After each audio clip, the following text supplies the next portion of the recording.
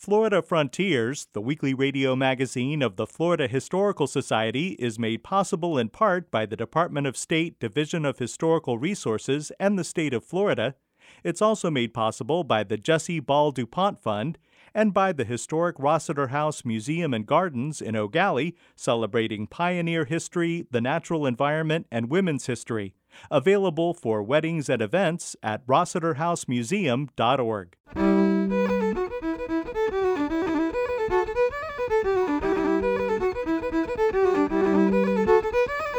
This is Florida Frontiers, the weekly radio magazine of the Florida Historical Society, on the web at myfloridahistory.org. I'm Ben Brotmarkle, and coming up on the program, Creative Florida History in Fiction and Nonfiction. Writing good history, and narrative history particularly, requires just as much creativity as a novelist. We'll discuss historic plat maps. Older maps are a complex combination of art and social, economic, political, and geographic information. And the endangered Colvin House in Polk County. All that ahead on Florida Frontiers.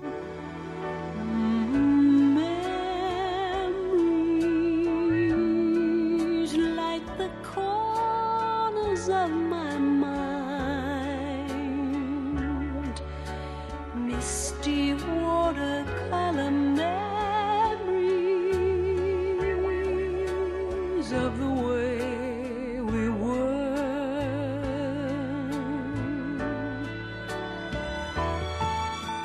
One of the most popular books about Florida history is actually a work of fiction, A Land Remembered by Patrick Smith. While many of the situations depicted in the book are factual, the McIvy family and other characters are products of the author's imagination. Morris J. O'Sullivan, Professor Emeritus of Literature at Rollins College and President of the Florida Historical Society, discusses the fine line between historical works and some novels. I think for many cultures, there is no difference. If we think of the Greek rhapsodes, the Anglo-Saxon scops, the Celtic bards, the African griots, they're the storytellers, and they're telling the story of their history. I always blame Plato for the break between literature and history. In the Republic, he decided he would ban literary writers. He would ban what he called poets, but he meant playwrights, lyric poets, epic poets. And the ban seems to be primarily because they appealed primarily to the emotions, and their work often was fictional. But to me, both literature and history are actually two separate branches of the same mother church, kind of like Episcopalians and Anglicans. We worship at the altar of narrative. We just approach it a little bit differently. James Michael Denham is Professor of History and Director of the Lawton M. Chiles Center for Florida History at Florida Southern College. He explains some of the differences and similarities between historical fiction and narrative history. Historians and people who write history have rules, guidelines, rules of evidence, rules of sources, and all kinds of guardrails, I guess, that we need to follow. But on the other hand, writing good history and narrative history particularly requires just as much creativity as a novelist, because even though you're using actual material, even though you're using actual letters, diaries, tax returns, census records, all the things, court records, all the things that make up sources, you still have to interpret them in a creative way and put them in a context. And then once you do that, once you think you understand what the sources say, then you have to create a narrative and make sense out of it. So history is an art. It's not a science. History books that are well written can be considered literature. Sometimes novels are accepted as history by the general public, even if they contain fictional elements. In 1972, Morris O'Sullivan had a conversation with Alex Haley about a new book he was writing. So he started talking about a book that was going to trace his ancestry. And of course, we all know it was published as Roots. And so before this session, I decided to find out what Roots was categorized as. is it fiction or is it history? And a majority of people categorize it as fiction. And I felt the breeze from Mike's head nodding strongly up and down on that. And yet, I suspect many of us, especially of a certain generation, have our sense of the African American experience from Africa into slavery into the United States from roots. That has stayed with us. That's the way we understand that experience. And that's where I have some problems. And for this, I will probably be impeached by the Florida Historical Society in really believing that there is a wall between the two. I really want to believe that there is a permeable membrane, and that, to me, there are great historians who are stylistically great, and I teach them in writing classes to show how you can turn a sentence beautifully. But then there are historians who write in ways that touch me and whose stories, whose accounts remain with me. And we're now learning that that's because they have functioned in parts of my brain that retain memories in all the different cortexes of the brain that we're learning affect the way we understand the world and see the world. Just as Alex Haley's fictionalized roots inspired an interest in African American history, novels like Patrick Smith's A Land Remembered increase awareness about Florida history. Keith Honeycutt is professor of English at Florida Southern College. His favorite novel based on Florida history is Zora Neale Hurston's Their Eyes Were Watching God. First of all, it's just a fantastic story. Second, it's full of history, and to me, the founding of Eatonville, although the founding in that novel is not historically accurate, still it creates a sense in the reader that this thing happened.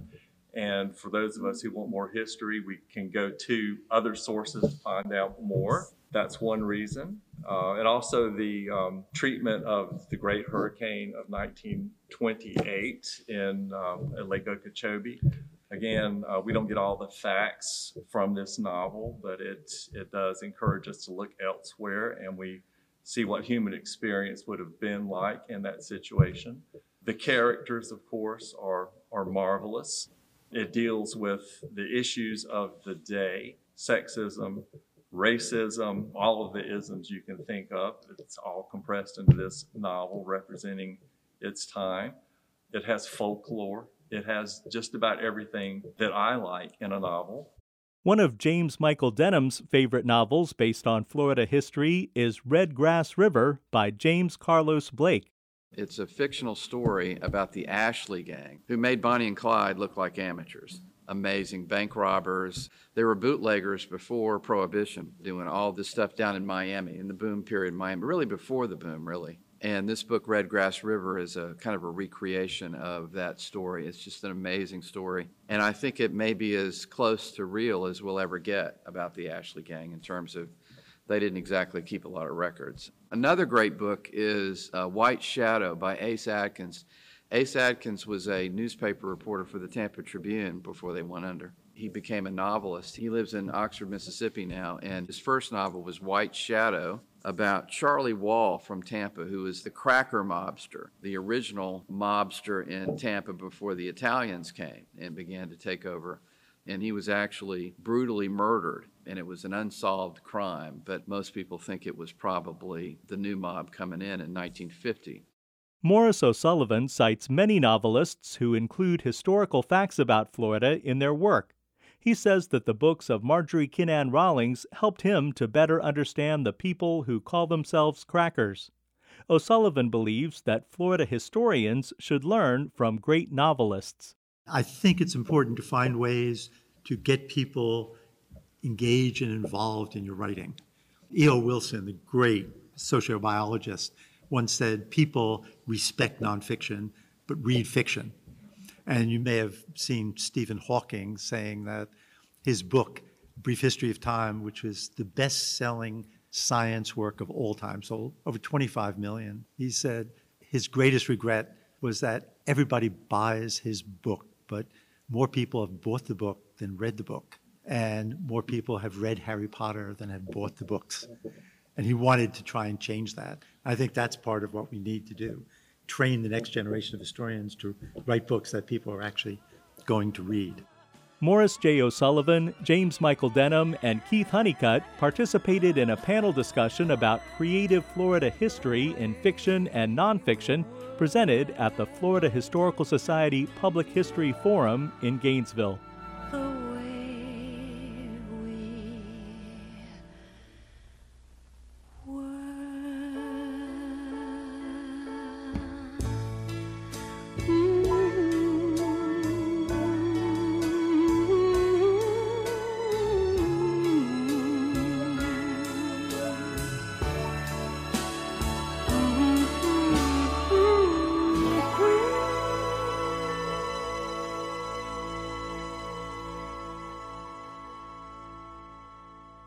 This is Florida Frontiers, the weekly radio magazine of the Florida Historical Society. I'm Ben Brotmarkle. Visit us anytime online at myfloridahistory.org to find great books on Florida history and culture, both novels based on fact and nonfiction. Watch our public television series Florida Frontiers and much more. That's myfloridahistory.org. Draw me a map that leads me back to you. I don't know where to go, please tell me what to do. Help me find the road you're on, I just need directions home.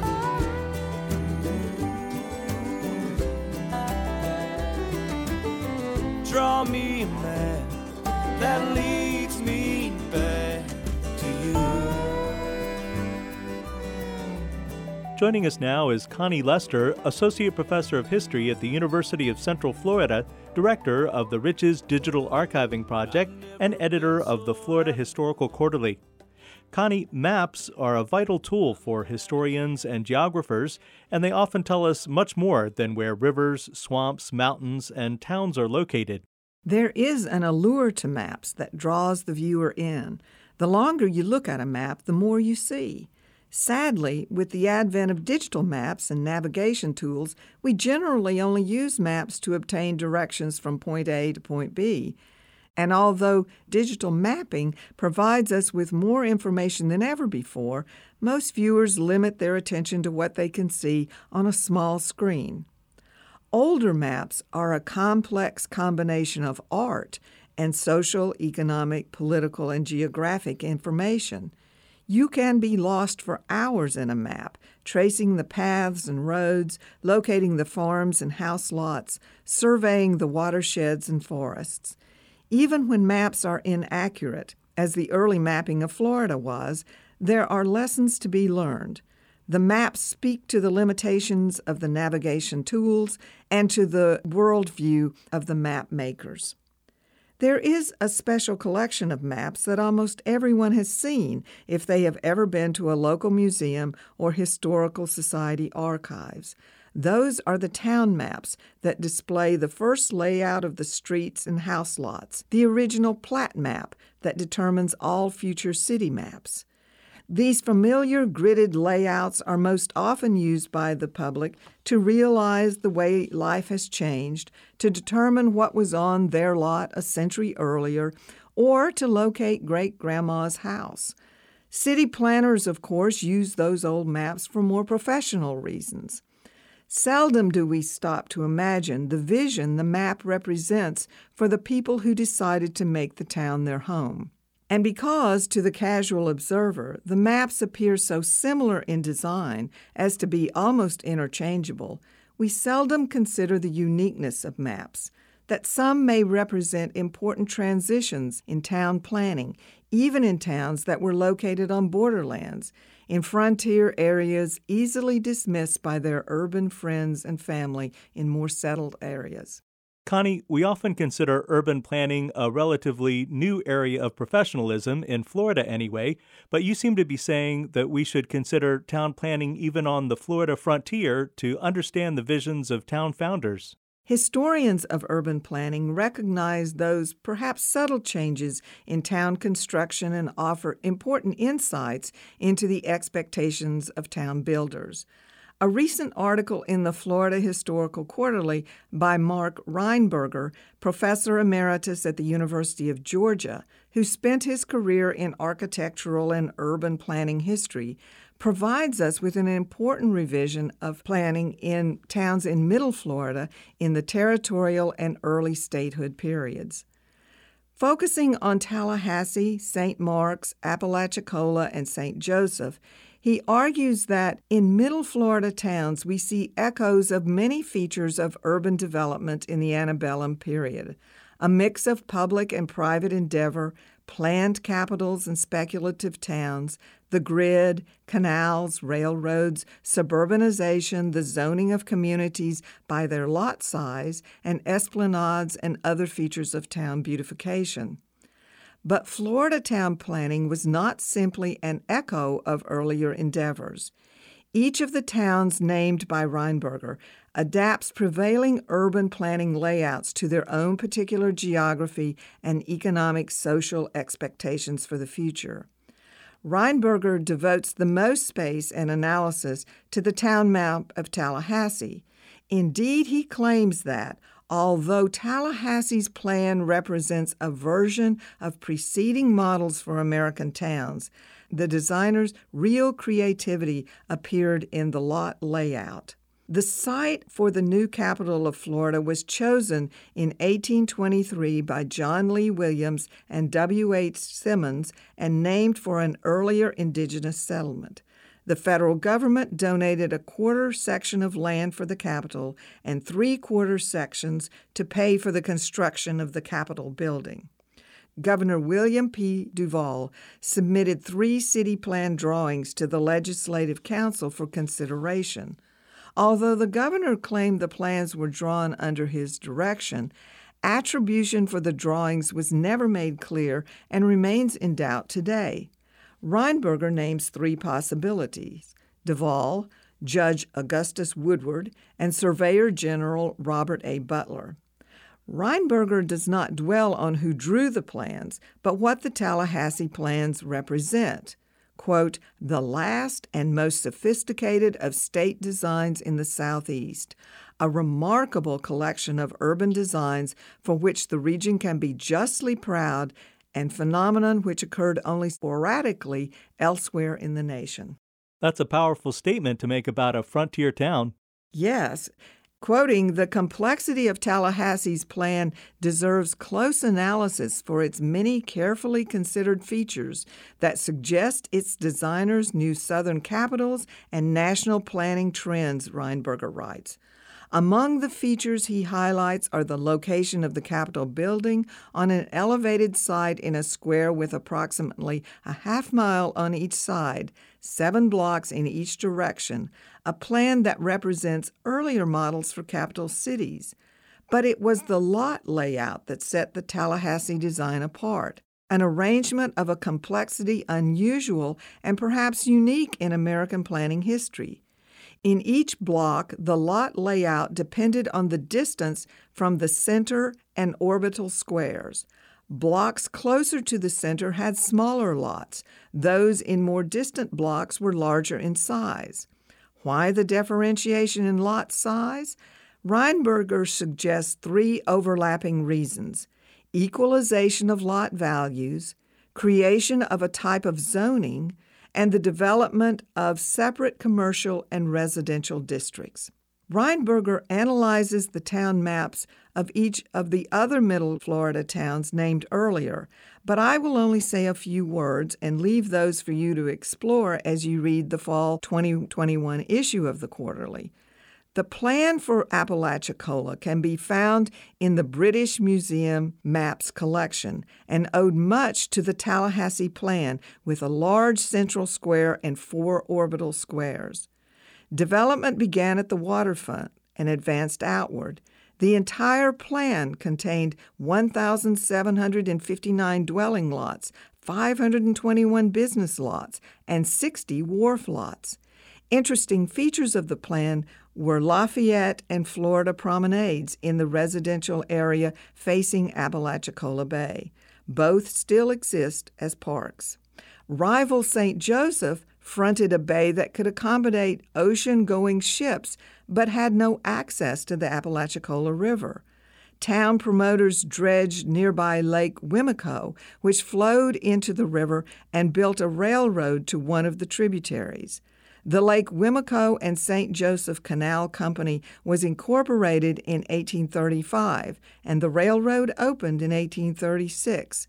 The company laid out the town of St. Joseph and dominated the town plan. St. Joseph was the first town in the United States laid out by a railroad. The tracks ran down the center of the main thoroughfare to the wharf. Although the competition with Apalachicola was fierce, St. Joseph did not survive. The current town of St. Joseph dates from the early 20th century. Reinberger concluded his study of antebellum town planning with the claim that, quote, early Florida possessed an entire group of sophisticated and imaginative towns that utilized a variety of planning elements and that show sensitivity to local topography and conditions. No other area of the American frontier can show a comparable collection. Well, I'll have to take another look at those town maps. Thanks, Connie. You're welcome. Connie Lester is Associate Professor of History at the University of Central Florida, Director of the Riches Digital Archiving Project, and editor of the Florida Historical Quarterly. Help me find the road you're on. I just need directions home.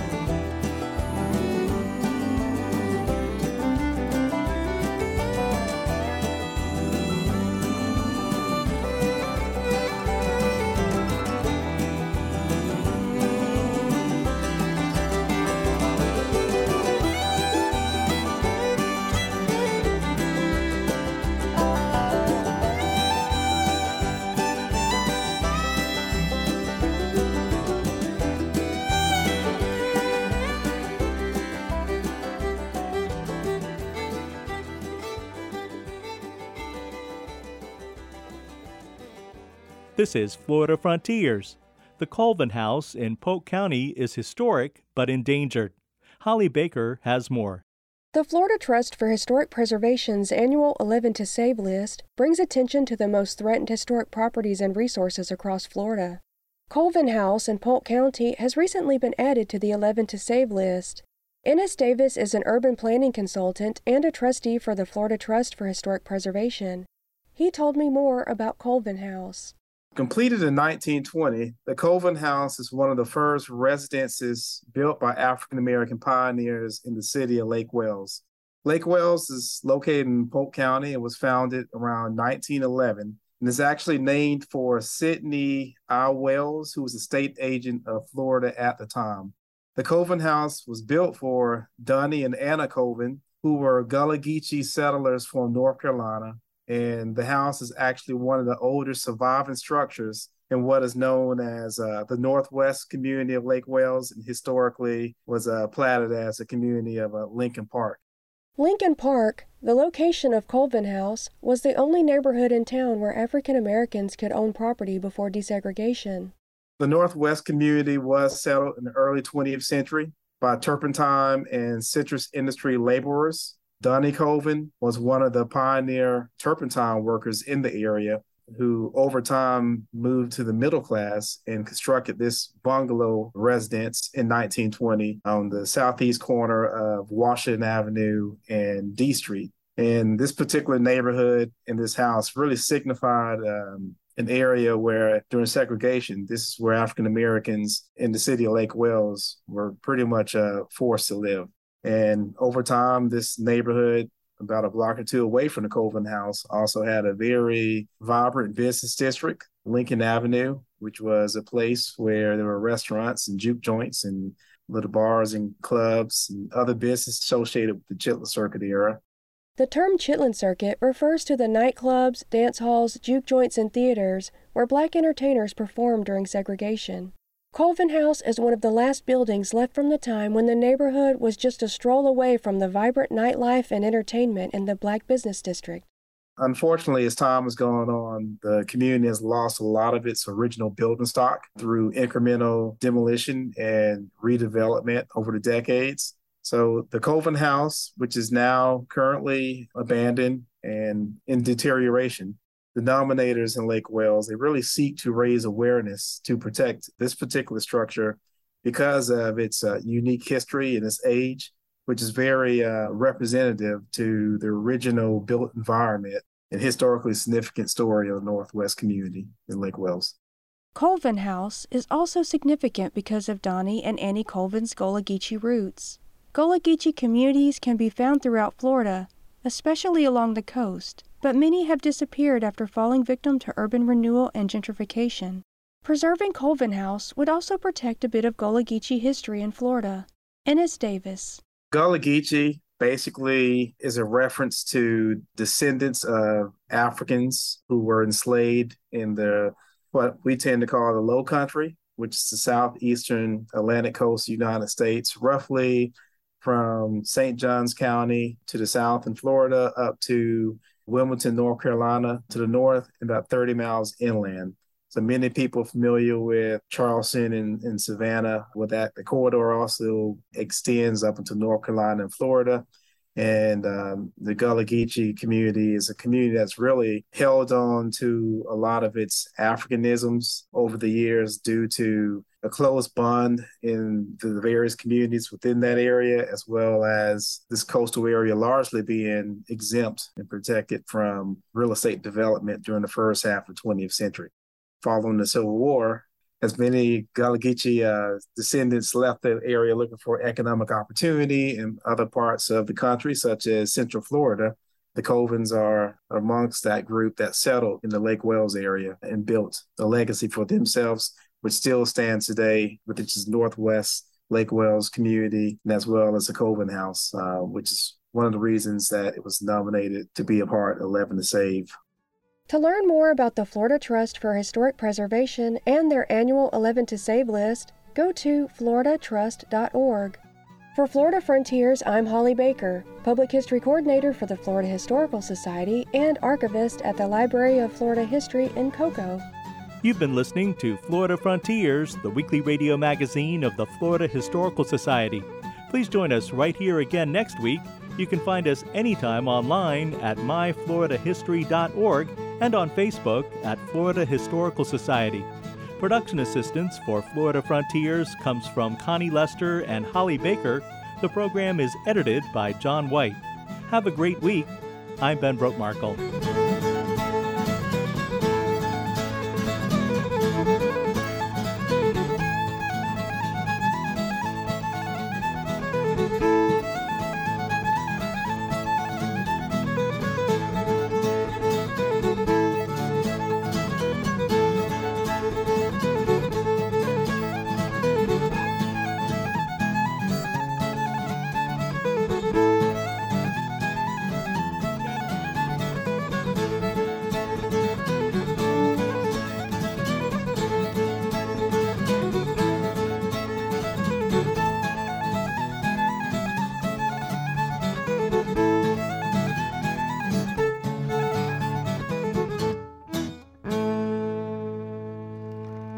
Florida Frontiers, the weekly radio magazine of the Florida Historical Society, is made possible in part by the Department of State Division of Historical Resources and the state of Florida.